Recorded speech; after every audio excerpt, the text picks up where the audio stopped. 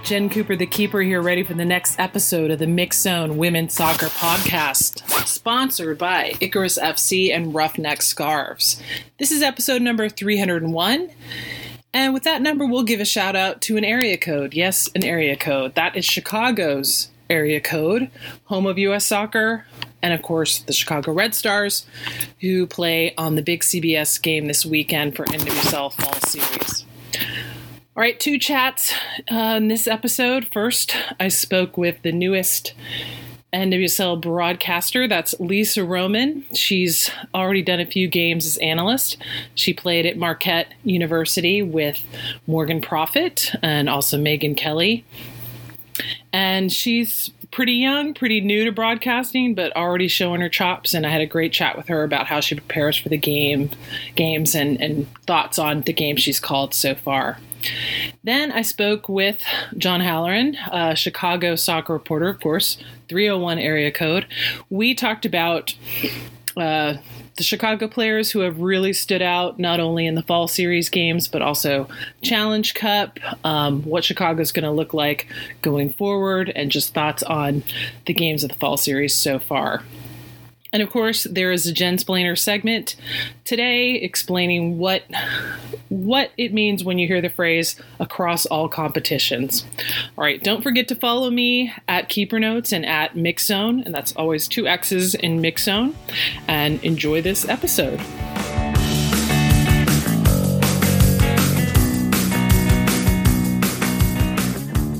All right, Jen Cooper, the keeper here with Lisa Roman, the newest NWSL broadcaster, and of course, former college soccer player, current soccer coach. Apparently, Lisa, soccer is your whole life. So tell me about that. Jen, it is my whole life, and I could not be happier about it. Thanks so much for having me. Yeah, it's great. So you came out of the college ranks, playing at Marquette with a couple NWSL players that fans might know, Megan Kelly and Morgan Profit. How did you end up getting into broadcasting coming from college soccer? Yeah, so I played with Megan Kelly for 1 year and then Morgan Profit all 4 years. She was in my class with me. Going into college, I knew I wanted to study journalism. I was on the paper in high school and everything like that, but I also had this deep passion for soccer. And thankfully, Marquette is the perfect combination of them both, with an incredible soccer program in the Big East, and then their journalism school and their communication school is really top notch, especially in the Midwest. The combination of the two really, it stuck together for me. I heard of Marquette first because of their journalism program. And then a little bit later, I was at a soccer showcase where college coaches come and watch you play, and Marquette coach was there. So it's a little bit of like the stars aligning for me, and it ended up being the best 4 years of my life that gave me an incredible soccer experience combined with a tremendous education. So once you graduate, I mean, how do you start getting broadcasting gigs, or how does that work? Yeah, that was probably the hardest part for me, because being a student athlete, I didn't have the time to have 5 or 6 internships throughout my college years, which a lot of my classmates did in the School of Communication and Journalism and Broadcast. So I always felt like I was a little bit behind in the real life experience of journalism and broadcast. Thankfully, though, I was played in the Big East. So after I graduated, I reached out to the Big East and said, hey, I'm a former player. I'm looking to get into this field with the Big East Digital Network. Can you take a chance on me? And they did. And my senior year, after the fall season had ended, I really took a deep dive into my field and my career. And I had a few internships my senior spring just to get on the board and get a lot of experience. So I was hired by Fox Sports North and Fox Sports Wisconsin to shadow and be an intern for them covering the Bucks and Brewers. And then Marquette University athletic program, the head of media at the time, Patrick Reed, hired me as a student intern for him, which gave me the opportunity to just interview my friends that were athletes at the school for GoMarquette.com. So thankfully, the people around me in the school and the program and the conference of Big East knew that I was hopefully they knew that I was hardworking and I wanted to do this, and I was willing to do anything just to get a chance and just get reps, calling games, being a reporter, anything in front of the camera, behind the camera, in production. And Big East took a chance on me and Marquette took a chance on me, and it paid off from there. I just kept getting more experience. Well, one of the big things I'd say I'd learned in the last 3 years, in my kind of sudden exposure to broadcast and behind the scenes, is that most of it you can't learn unless you do it, right? There's no class for it. You just have to do it. And like you said, shadow a lot of people doing it. But most importantly, being on air, it's the reps. You don't get good by practicing. You don't get good by pretending to be on air. You get good by actually being on air. So, that must have been a little nerve-wracking. Can you remember the first game you called? Yeah, it was nerve-wracking. And even in college, I tried to, for Marquette University television, the school television station, I tried to be on all of their shows just as much as I can. I remember leaving practice and sprinting back to the locker rooms, jumping in the showers, trying to blow dry my hair and put on different clothes. And a couple of times the head coach at Marquette, Marcus Roders, would see me and be like, "Hey, where are you going? You look so nice. You just ran out of practice. What's up? What's on your mind?" And I was like, "Oh, I'm about to go be on the student television station." And he would drive me. The studio was across campus from our soccer locker rooms. And Marcus would be like, "Hey, jump in. I'll take you across campus. Don't worry about being late. I'll get you there." So yeah, getting on air experience was so crucial. And then you asked about my first time. The first time I did the sideline reporting for the Big East Digital Network was at Villanova. I was so nervous. It was weird because I had just graduated, so I knew all of the players in the league, both teams that were playing. I knew all of them, but it was a different perspective being on the opposite side of the white painted line and talking about the game, not just analyzing it as a player. That was the biggest switch I had to make. Right, because it's not just your thought process of, hey, I need to do this or this is happening, but you're communicating it to an audience, both visually and orally, and also working with a broadcast partner, right? So exactly. That's something that I found really interesting, where it's so nice when you can build up a relationship with someone, right? And you don't always have the luxury of working with the same people week in, week out. So your first NWSL game a couple weekends ago, I think you were with Mike Watts, Yes. And yeah. And then this past weekend, you were with Josh Eastern. So how do you do you talk to the other person just hey, this is what I'm used to, or this is what you're used to, or it's just understood that it's this is what I do, this is what you do? No, there's definitely an element of let's get to know each other a little bit before I worked with Josh Eastern. I reached out to him and personally via email and said, "Hey, I'm your new partner for next weekend. I'd love to just chat on the phone this week about anything, just to hear his voice first of all and kind of tell him about myself." And it's just a way to kind of feel each other out. So I know, oh, he's really easygoing and a conversation will be easy, or no, he really likes to stick to the game. So let's try to focus more analytically about what we're going to talk about. And a lot of people in this field understand that to have that banter back and forth on air is really important.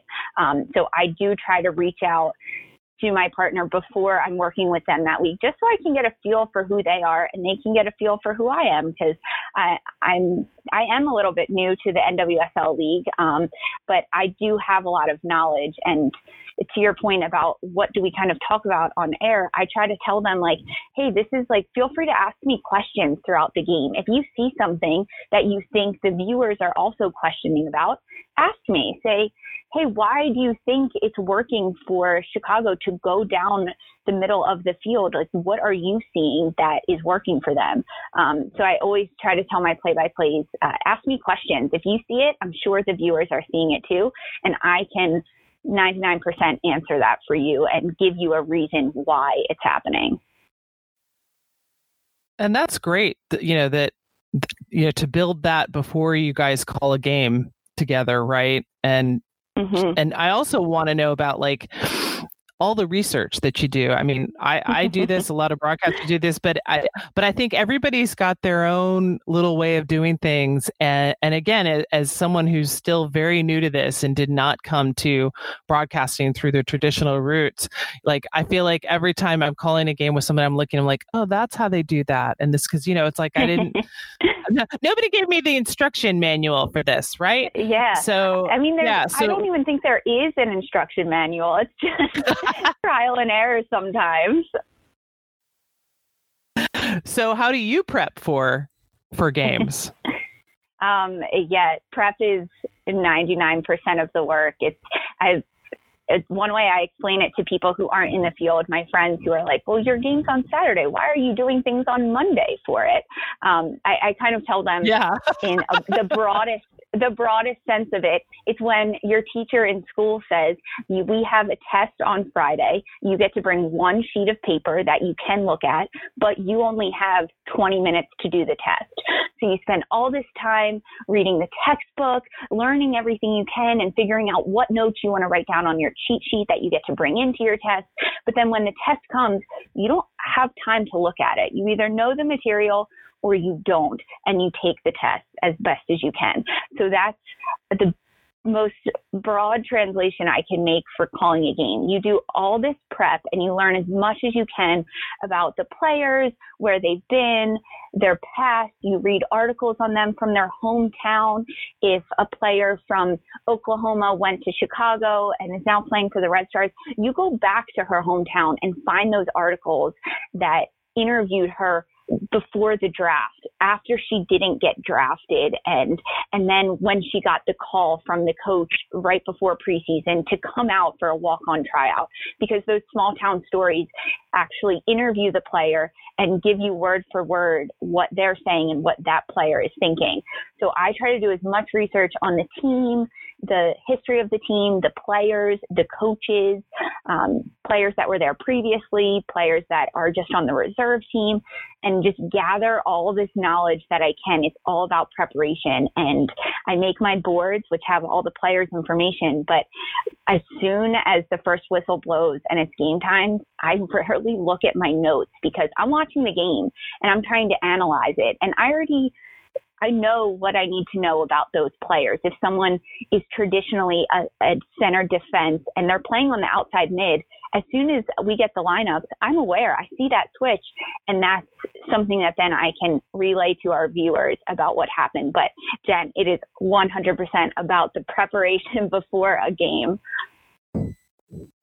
Yeah, and that's, I think that was probably, I'd say, the steepest learning curve for me with broadcast was just how much work you have to do in advance, because it's all about being prepared in case something happens, right? Like, I'll probably never use all my notes because you don't know what's going to happen in a game, but you have to be prepared in case things happen.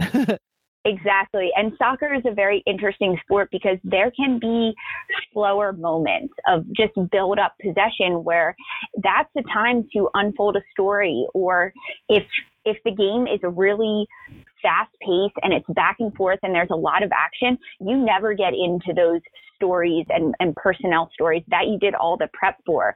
But the one time that the player that came in off the bench in the 85th minute scores the goal, you immediately can know everything about her and know, hey, this is her first career goal and she's been in the league for 4 years. Like, this is a big moment for her, but you have to know that immediately. So it's all about the preparation you do.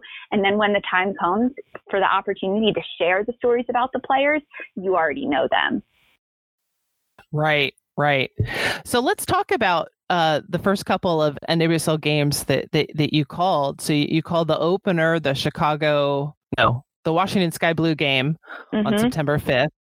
And then this past weekend, you called both the North Carolina Orlando game for the international feed, and then also the 4-1 Chicago Sky Blue result. So thoughts on the three games you've called so far? What you liked, what surprised you, what you're looking forward to in the rest of the fall series?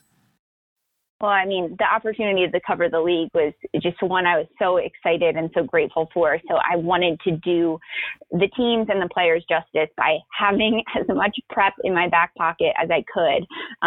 But what probably the best thing for me was watching and being able to call and analyze such a high level of soccer. It's really nice to do that. It's so fun to watch these athletes that are so talented. And then in this fall series for the NWSL that I am calling, we're seeing so many new players, young players that haven't gotten a lot of game time, and they're now starting. So to watch these players develop that have never been on anyone's radar before, now really step into the spotlight and take on that responsibility of being a star for some of these teams. It's really fun to watch and to watch these players grow, because I called two Sky Blue games, the first game against Washington on September 5th, and then last weekend versus Chicago. So to watch a team develop over 2 weeks was really fun. It's always great to call the same team again. First of all, you already know the players, so you just have to dig a little deeper during your prep and kind of remind yourself of everything that happened. But to watch different personnel in different positions, or players that didn't get to start 1 week, but now they are this week, and watch as the team evolves and grows throughout a season is so fun to do. Well, that's what I loved about calling almost every game of the Challenge Cup this summer, was that it was just another chapter in the same story. I wasn't swooping in once a month into Florida to call a couple of games, having not called the previous game. It was just it's like you got to know everything so well, right? And you saw the same highlights over and over, and it's just like a luxury that I hadn't experienced before in the broadcast world. Well, and also, in addition to your broadcasting, you're also working as a soccer coach. So yes, tell me a little bit about that. Like, what level and how do you balance the broadcast work and the coaching work? I coach high school girls soccer, the varsity team. It's actually my alma mater, Mount St. Joseph's Academy, here in Philadelphia in the suburbs. Yeah, so that really came about as a fluke. After I graduated, the coach reached out and was like, "Hey, you just played Division I. Are you in the area? Do you want to come to some practices? We'd love to have your knowledge." And I had never really thought about coaching. I mean, I did it growing up at the club level, and it was that a lot of players do that. They coach the younger teams. But I never thought about doing it at a higher high school soccer level. And the first season, it was just so much fun. And I realized that it's truly the best of both worlds for me, because I get to play sometimes and demonstrate drills or do things. So I still have that aspect of lacing up my boots every day on the field, but it combines my broadcasting skills as well, because as a coach, you have to be able to explain what the move is, or what the drill is, or formations, or how to drop and give angles on a pass. So it's a combination of being a player and being a broadcaster is coaching. If that makes sense. Yeah. So it's like the perfect overlap. It is the perfect overlap. And it's hard to manage in the fall, because that's when our high school soccer season is. So I have practice every day. So between 3 and 7, I'm driving to the field, at the field playing and coaching, and then driving home and decompressing. But so my brain for the entire season for high school and the NWSL right now is all soccer. Everything I'm doing is soccer, which, I mean, it really doesn't get much better than that. Well, last question for you, Lisa. Have you ever thought about, hey, I'm not that far out of school. Why don't I, spend a few months getting into crazy good shape and try out for an NWSL team?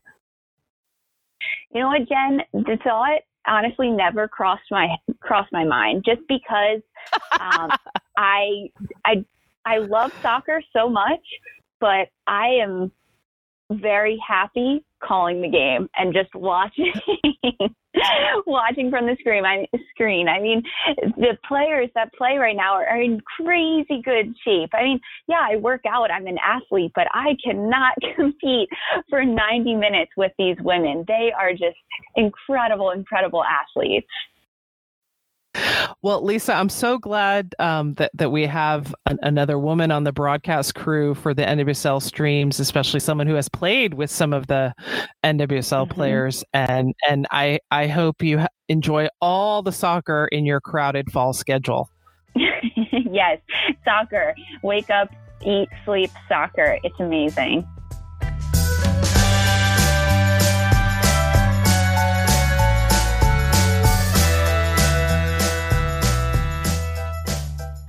Time for a little Jensplaining. Today's topic: what do I mean when I say across all competitions? You might hear this phrase on upcoming NWSL broadcasts, and you definitely see it if you look on Wikipedia for any player who's played in Europe. What that phrase means is they're putting all the stats together as one category, because now that we've had the NWSL Challenge Cup and we have this fall series, neither of which is the regular season, nor either of them is the playoffs.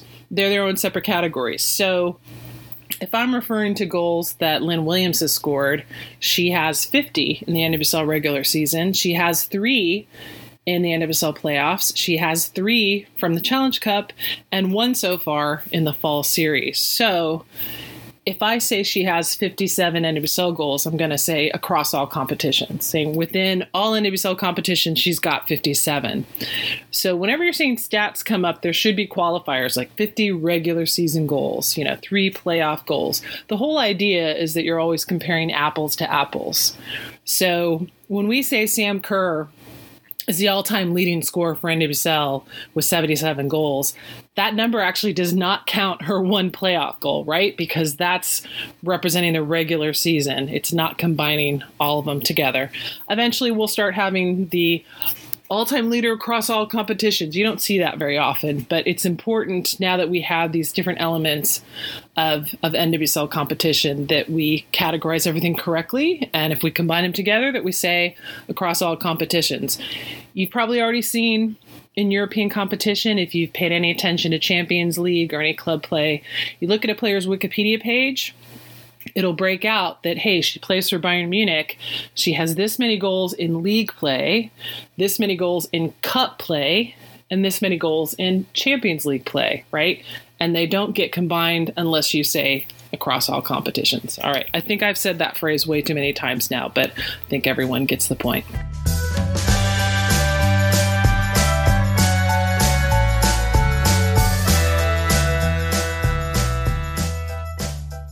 All right, Jen Cooper, the keeper, here with John Halloran, Chicago soccer reporter extraordinaire, mostly WOSO, but I think occasionally you still write a little Broso, yes, no? Not much anymore. I think maybe, gosh, I'm trying to think of when this sounds negative. I don't mean it that way. When the men didn't make the World Cup was pretty much the end for me. Yeah, so you can say you're semi-retired from covering Broso, but you are leader of the pack in Chicago for covering WOSO, excluding, of course, we should give a shout out to Sandra Herrera, one of your Chicago beat reporter partners. But of course, I wanted to have you on to talk Chicago after they had that great 4-1 win at home last weekend, and they get to be on big CBS this weekend. So first off, thoughts on that game? I mean, their first time to play at home since that semifinal last October. Yeah, I thought it was kind of just a nice continuation off the first 40 minutes from the Washington game, which kind of got marred in the end because of the McCaskill red card. But I thought that through that first 40 minutes against Washington, they were playing some of the best soccer that I had seen in quite a while. And I think what you saw against Sky Blue was just kind of a continuation of that, I guess, minus the first few minutes when they gave up the opener. But they played well. Their countering was sharp, and I thought Kealia Watt, who had, you could see that she was super close to being that impact player in the Challenge Cup. I think she finally hit that gear that they were hoping that she could hit when they brought her to Chicago.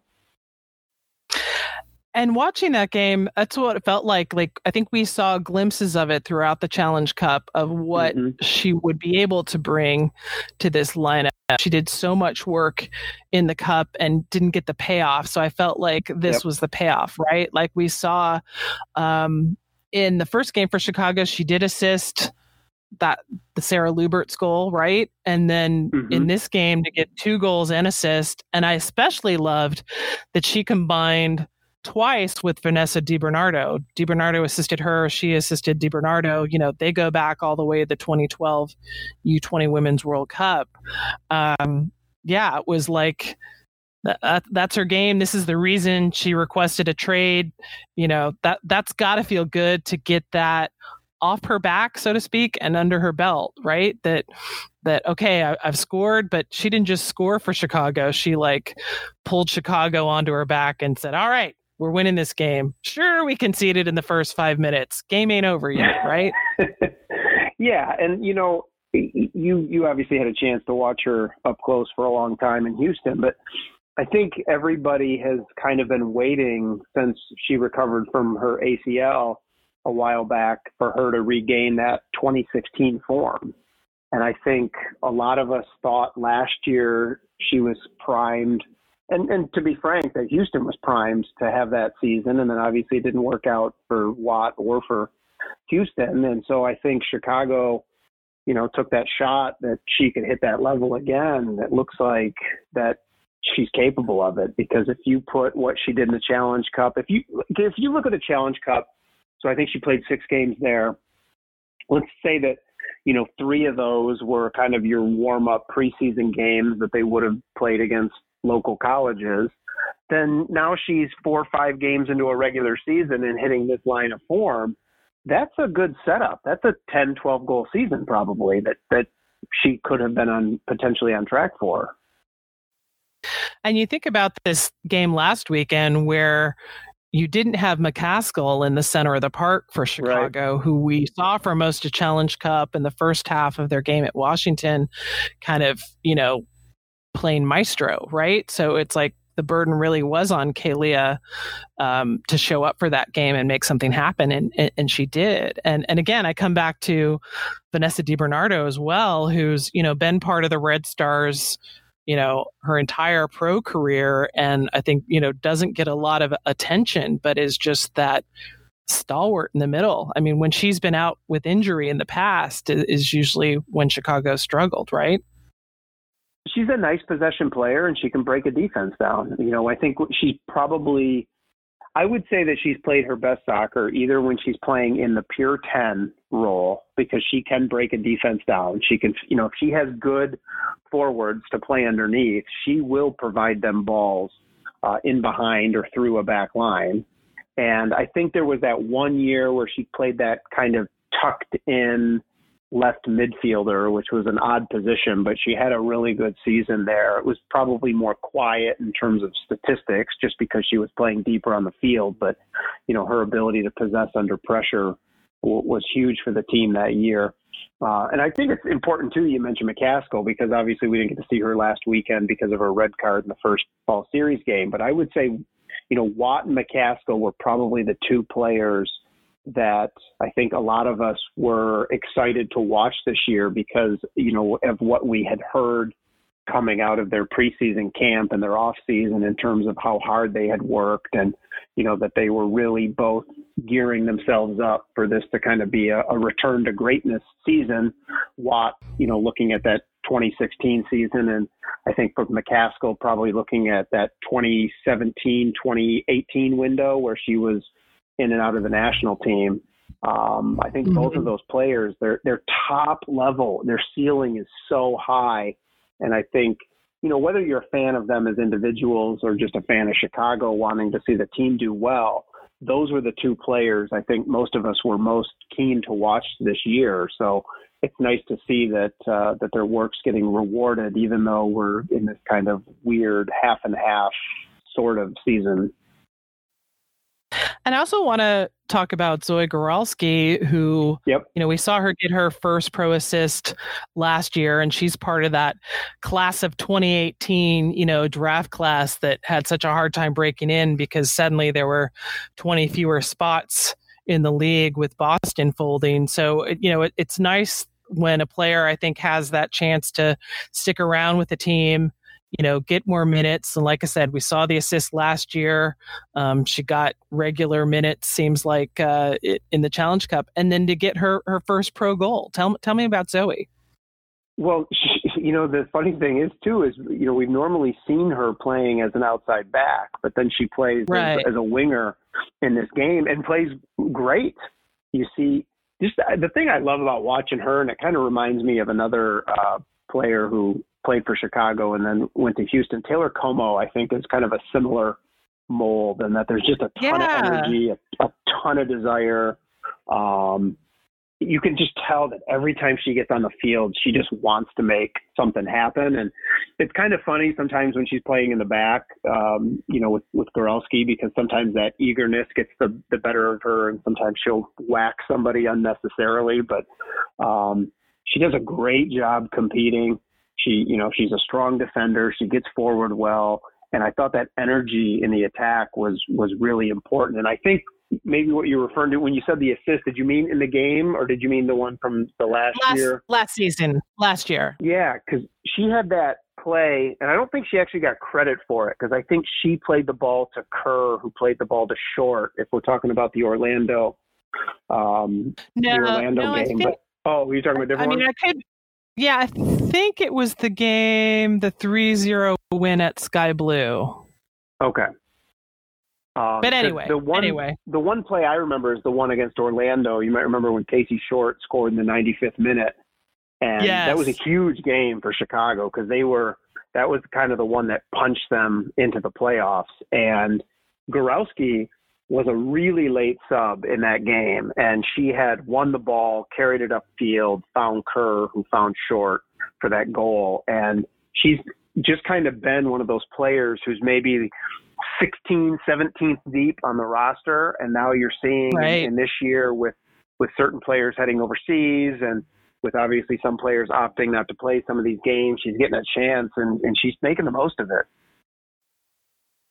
And that's what I'm so excited about for this fall series is that chance that it affords players who not just starters who maybe aren't regular starters or the bench player who wants to become a starter, but also that barely gets off the bench player to get more minutes, right?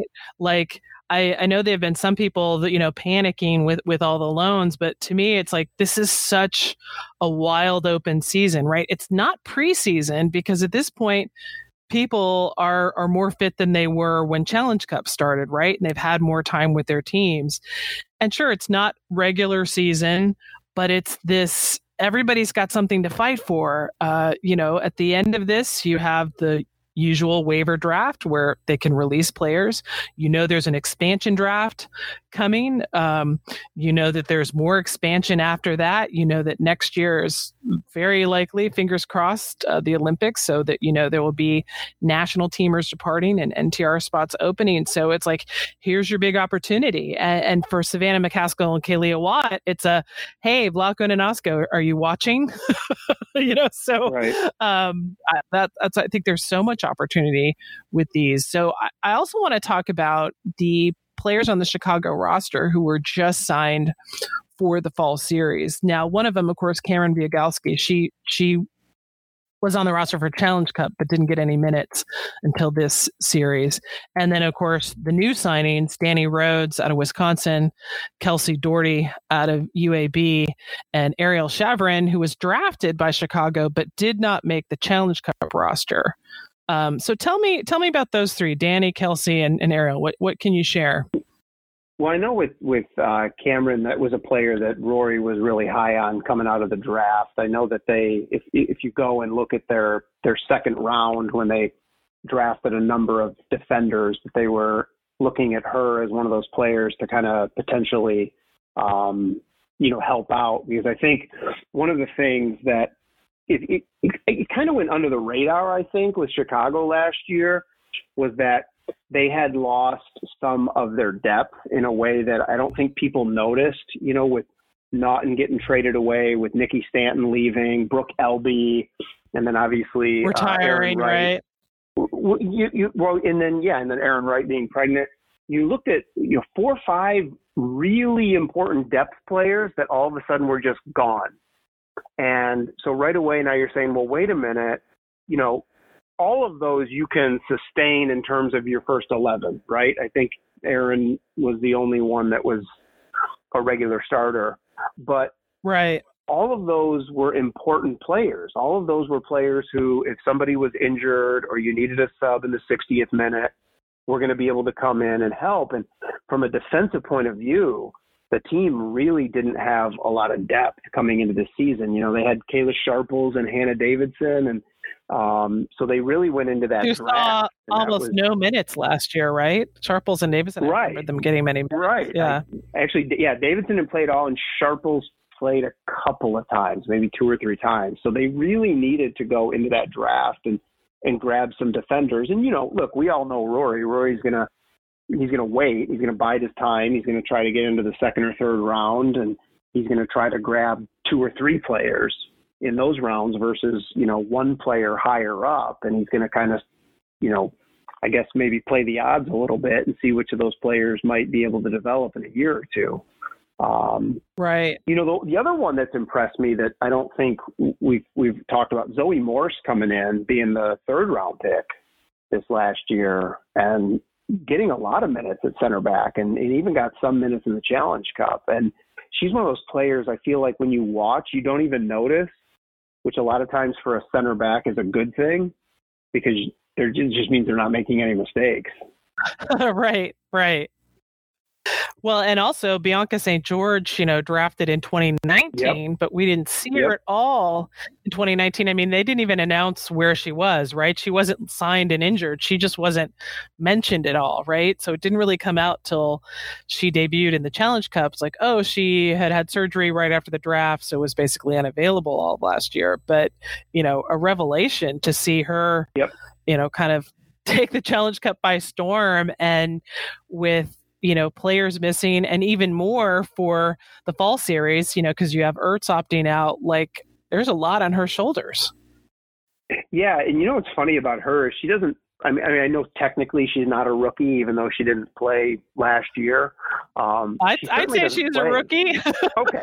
Well, she doesn't play like a rookie is my point, in that she didn't have any hesitation going into tackle. She didn't have any hesitation going forward. You saw in the, I'm hesitating a bit. I think it was the semifinal where she had was it a goal and 2 assists? Or, She just had that amazing game, and just really has kind of decided that she's gonna make the most of these opportunities, like we talked about. And I'm glad you mentioned it too, that people make such a big deal out of some of these bigger name national team players leaving, but boy, has this been fun. If you just like the league.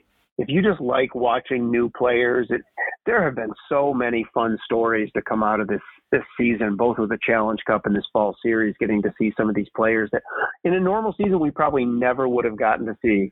And now not only are getting this chance, not only are taking that chance, but are probably going to become fun players to watch, as you mentioned, when expansion rolls around.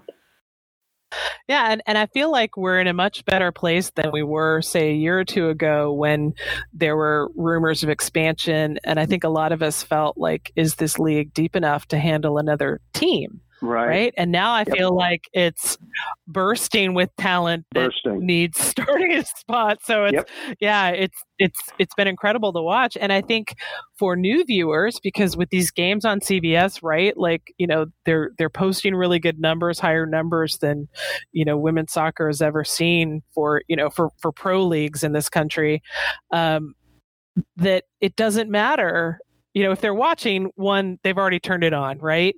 They're not going to turn it off when, Julie Ertz isn't there, right? Like they're exciting games. I mean, even the scoreless draw for North Carolina and Orlando, I mean, chances on both ends, dramatic saves. I mean, oh my God, was that Carrie Lawrence, one of the, signed only for the fall, like makes, a save off the line. Just like, yeah, it's great stuff to watch. But of course, anybody listening to this, we're preaching to the choir anyway.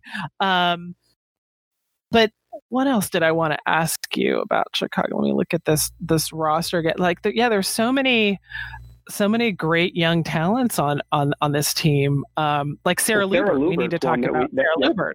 There you go. Because she has some dynamic abilities. When you watch her carrying the ball forward, she's one of those players you could see really developing. And it's kind of a surprise, of course, that, again, probably a Rory special because, you look at her stats in college, I think she had like 8 goals her senior year. So that's not something that necessarily jumps off the page at you. But obviously there's some talent there that put in the right situation, she could be a really nice player. And it was our friend Claire Watkins who kind of made a darker comment during the last game, which was that, if I was a Chicago forward on loan overseas right now, I might be watching these games and starting to get a little bit worried.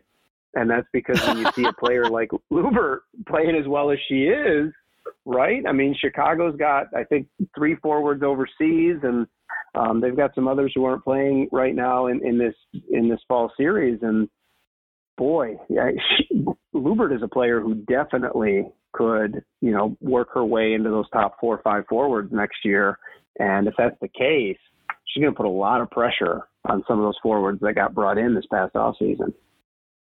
Well, and I like how some of these undrafted names, it's kind of upending the whole idea of, draftees are, certain to be part of the league, right? It's such a crapshoot. And I don't mean that in a bad way, but just as an indication that when there's only 40 draft spots or 36 draft spots and so much talent, it speaks to why, Louisville and Angel City and whoever comes after them, will be welcome additions to the league to, get more of this talent out there. I mean, there's 333 Division I women's NCAA programs, right? That doesn't even count Div 2 or NIA or anything like so many players graduating each year. And despite all of the loan news of people going overseas, there's not nearly as much space overseas as you might think if you're panicking, right? Not everybody can go overseas, especially not into the big schools, right? They only loans to the FAWSL are nationals, basically. They're U.S. nationals, other nationals, right? Those work permit restrictions are so tough. Anyway, I also want to hear your thoughts on Danny Rose, also not drafted but signed for the fall series. And I'm wondering, was it Cameron Biegowski that said, "Hey Rory, here's my teammate from Wisconsin you should look at," or was it Kalia Watt saying, "Hey, it's my husband's brother's girlfriend you should look at," or she was already on his radar because, obviously he's keeping an eye on anything that's happening in Wisconsin soccer. It's a good question. We know obviously he's super familiar with the youth setup in this country, especially in the Midwest. But they have a ton of fun stories like that. If you were to talk about how he found out about Sofia Huerta, it was Julie Ertz saying, "I got this college teammate." Or that's what made me think about it. Right. Alyssa Nayer's the one who convinced Nagasato to come to Chicago. So there's a bunch of stories like that. Or Lynn Williams telling Paul Riley when Paul's like, "Oh, these people are going out." She's like, "Oh, let me call my old roommate from Pepperdine." Right. You know what you mentioned earlier, though, about the opportunities, too, is that, and we had talked about this when I was writing about Bri Vasali a few weeks back, and how depending on what year you came into the league can have just such a massive effect on your career trajectory, because that was the year that the Boston folded. And so that, of course, created that extra, group of players that were being dispersed throughout the league. And so all of a sudden now rosters, as you mentioned, are bursting. And so what do you do with these players? And you just wonder over the past few years how many of these players just had never got that shot, and we never really got to see what they could do, and then just went off and, got a regular type job. Yeah, and like the WOSO nerd that I am, after you published that article, I had to send you a whole list by year of the people who got drafted, who actually got signed, and who played, and it's such a tight list for 2018 because of Boston folding, right? And also it's did you get drafted in a World Cup or an Olympic year, right? Where maybe you didn't make the regular roster, but you've got a chance to stick around and get an NTR slot. And also importantly, because if you go too far back in the history, you have to add that little asterisk of, well, they might have gotten an NTR spot, but it was unpaid. At least now we know that any player earning a temporary contract, they're paid at the minimum salary. They're insured, all that stuff. So there's a way, it's not the financial suicide, as some may say, to stick around the way it was just 5 years ago. Yeah, absolutely. It's one of those things where I think in the past we've seen these players who maybe didn't get the chance that they needed. And it's funny because I was talking to Chicago's old assistant Gary Curneen, who was there when Vasali was there, and he talked a lot about that too, and how these players don't get those chances. And the league doesn't have a reserve. There are some teams that play with reserve teams or U23 teams here and there, but it's not a consistent thing. And so these players actually not this year. League, yeah. But if those players don't make that impact, and there's a financial part to it too, because it's not just whether or not they're getting paid on those short-term contracts. It's, can I survive without starting my career? And so there's an economic part of that too, where you have to have the means to just extend your career long enough to get that opportunity. Yeah, it's such a fluid landscape, and I don't think that kind of context always gets communicated in your regular coverage, of these teams, right? It's just the facts of so and so got drafted and they never played. So and so didn't get drafted but they played. Just there's so much nuance to it, and similar to that, with the loans, the fall loans, a few player transfers. That I feel like we're entering European soccer territory / men's soccer territory that we haven't seen for women's pro soccer in the U.S. before, right? And I can understand why someone who's fairly new to following NWSL might panic. Or what does this mean? Everybody's leaving. It's these are loans. These are normal. It's a very weird time. So, hey, if you're an international player, especially the ones in Euro qualifying, right? It's better that they go on loan to European League where they're nearby for their international teams and don't have to go in and out of quarantine, So Nagasato, obviously no longer with their national team, but I would think about it's totally makes sense for her to go home and be with a team, where it's this will be her only opportunity to be home, right? If she stayed, she'd have much less opportunity, and then for some of the other players on Chicago that are on loan, especially ones kind of newer to the team, when I look at Mackenzie Doniak or Emily Boyd, Kayla Sharples, they need more minutes, and they maybe need more than just what the 4 games for the fall series would provide, right? They're kind of known entities to Rory Dames, so they need more minutes and maybe the challenge of a different environment, different teammates, different opposition, right? And especially goalkeepers. Emily Boyd, Cassie Miller, it's always hard to get goalkeepers minutes, so that's great opportunity for them.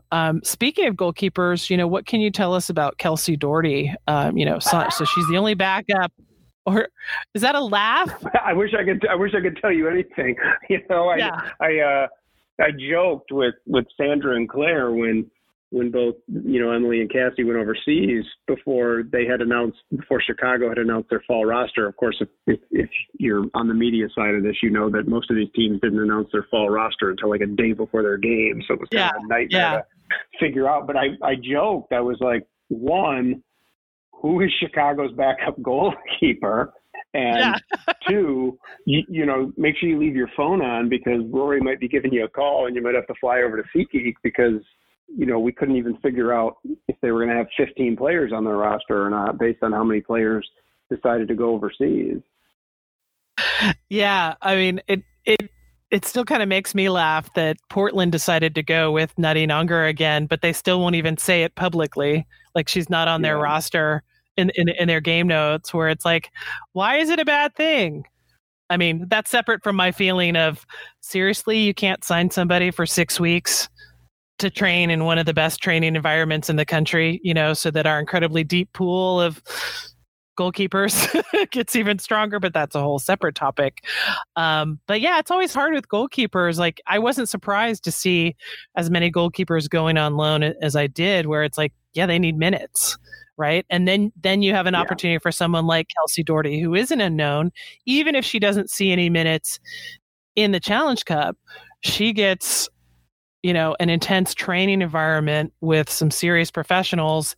And, maybe there's not a spot for her with Chicago, but then you make those connections like we were referencing, where maybe a listener go, oh, well, you should talk to so-and-so, or Rory can say, I can set you up with this club, or, it's like just getting in the mix and building up your reputation, Well, that's, goalkeeper is probably the one position because Portland has 3 starting keepers. The Reign have 3 starting keepers. Utah's got 2 starting keepers. North Carolina's got 2 starting keepers. I mean, these are legitimate professional goalkeepers who are not playing at all.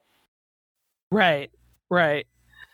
So it's fascinating to watch, right? And there's so much happening in this kind of condensed period, and this year has been so weird that I totally understand why some fans are like, wait, what? How? Why? What's going on? Right? So I feel like just to stay on top of my Google spreadsheet of rosters by club is a challenge, right? Like not only who's where, but who's been signed to what. And then, of course, after this fall series, then we'll have the waiver draft, the expansion draft, a college draft, I think, because I saw on an ACC game last week that NCAA is talking about doing the women's soccer championship tournament like in April.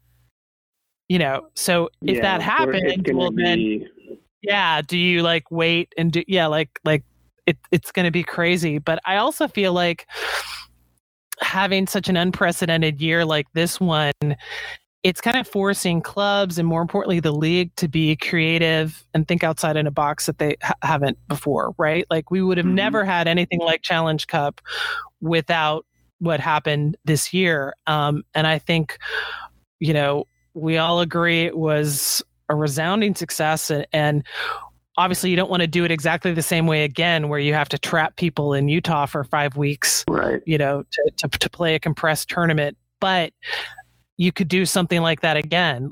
And all the coaches spoke about having that knockout game experience is something that's so hard to come by, right? When you only have four teams advancing each year.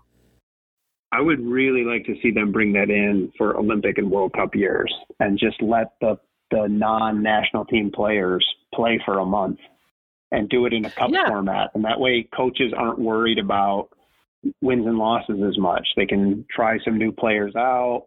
It gives the league something to do. Like the idea that the league just like takes a month off has always been a little bit crazy to me. And I understand maybe in the past, if you didn't have certain players, maybe there wasn't going to be a draw, but I think those days are over. I think, well, especially because 2016, when they took the month off, rosters were only 20 players, right? So you had a really depleted crew and you brought in players who weren't necessarily already part of the team.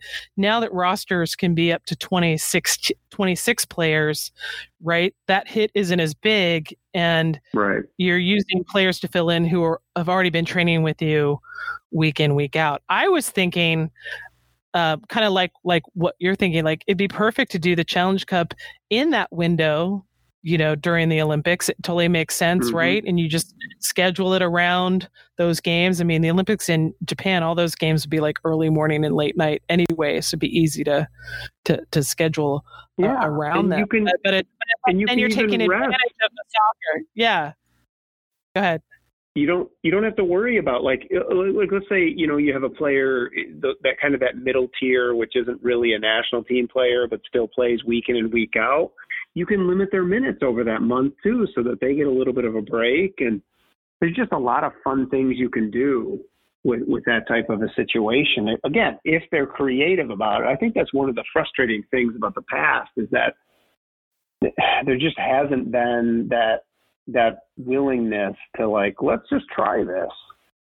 And this year they've had to do depending on how schedule falls, like the way the Olympic schedule was, if it had happened this summer, only one game was going to end up being in primetime nighttime, and that would have been the final. I think it would have been like a 9 p.m. central kick. Because it would have been an early day game in Japan. You could have like a 6 o'clock kickoff for a game, or 6:30. The game ends at 8:30, and just say, "All right, we're leaving the stadium open. We're going to show the final on the big screen." Like that kind of creativity. Hey, let's partner with the momentum of the Olympics as much as we can, right? Right. I think that could be really fun. All right, so last question, John. Thoughts for, let's see, how do I want to say this? Like, what Rory is looking to get, what Rory Dames is looking to get out of these last 2 games for Chicago. I mean, it's funny that like, they've only played 2 games, but they only have 2 games left. Well, and the thing is I think the gut reaction is thinking about next year and, where maybe he has some depth or maybe even who he might want to protect for the expansion draft. But I think if you look at Chicago's roster, it's pretty easy to pick which players are probably going to get protected. So I think it's more about thinking 2 steps past that and thinking, okay, these are the players I'm going to protect. These are the players that I might lose. Who are the players behind them that I can now pull up? And it's a double-edged sword because when you see a player, like you mentioned, Bianca St. George, play as well as she did, she's probably not going to get protected. But at the same time, that would be a body blow if they lost her because she's looking like a legit professional. Or if they lose Sarah Lubert or Gorolowski or Zoe Morse, some of those players look like they can be legit players in this league. So, there's a downside of having your second tier come in and play really well too. Well, and that begs the question. So I lied. That wasn't your last question. Chicago has currently five players that are U.S. allocations. Of course, I would assume that, Gautreau would not be an allocation next year, but apparently the expansion draft will be based on current allocation, so it's just strange. But anyway, Chicago's got 5.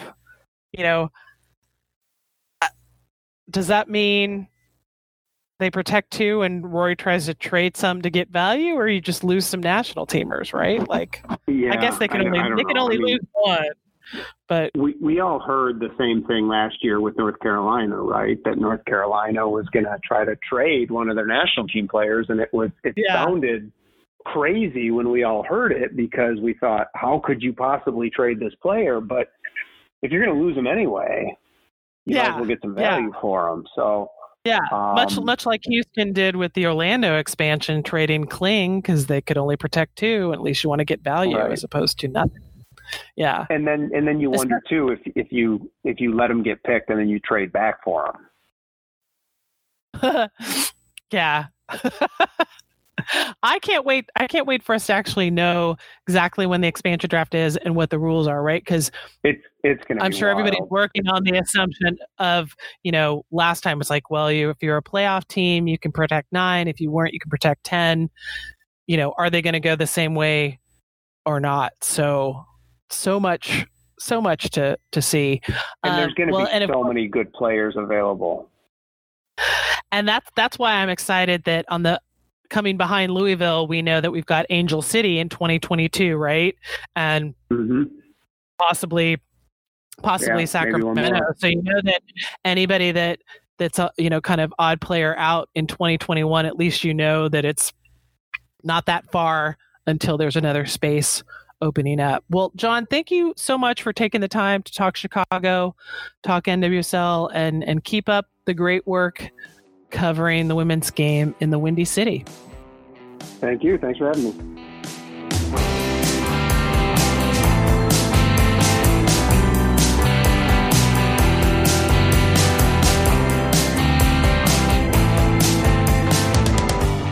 All right, time to wrap it up at the back four. Of course, we have the NWSL Fall Series continuing this weekend with 3 games, all on Saturday. The full schedule for the Fall Series has been entered into the Keeper Notes WOSO calendar. That's a Google calendar. You can search for it on Google, or you can go to keepernotes.com and link to it under WOSO Nerd Links.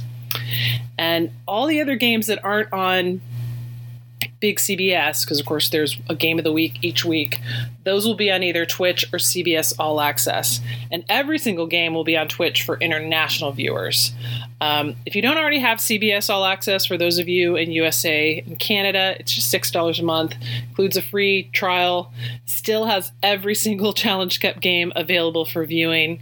It's available on Apple TV and your smartphone and all that stuff, so definitely worth looking into. And international viewers, i.e. outside USA and Canada, they can rewatch any of the Challenge Cup games straight on NWSLsoccer.com. You just have to click on the schedule, click on the game you want to watch, and the video should auto-load. Also, if you're trying to keep up with who's playing where and why and when, at least with NWSL, I have my NWSL Google spreadsheet separated by club, so you can see who's with each club, who's on loan, who's been signed only for the Fall Series, etc., who might be on leave, etc. That's linked at keepernotes.com. Just click on WOSO Nerd Links. If you see an error or you have a question, don't hesitate to email me, keeper@keepernotes.com. And if you need even more NWSL stats and data and facts and stories, then you definitely want to buy my NWSL Almanac, or if you're Dash fan, the Dash Almanac. Check them out, keepernotes.com. You can buy the print version, the PDF version, or both. And speaking of shopping, don't forget to check out nwslshop.com. Lots of new gear for all the teams and Challenge Cup generic gear. It's kind of cool to see some NWSL gear available. And for those of you that are looking for custom NWSL items that you might not be able to find elsewhere, I would highly recommend checking out soccer4all.com. That's soccer4all.com. I used to work at this company. I did a lot of custom NWSL stuff at the time, so you can reach out to Soccer for All and they can help you with customization, or even finding, maybe you can't find the jersey you're looking for in a certain size. They're willing to help as much as they can. They can't solve every problem when it comes to WOSO merch and jersey sizes, but they're definitely willing to try. All right, that's it for this episode. Want to thank IcarusFC.com for their sponsorship, and of course the Beautiful Game Network for hosting this podcast. Lots of great WOSO content coming up these days on the Beautiful Game Network. And of course, many thanks to Sean, my producer, for making this all possible. But now she's anybody's girl.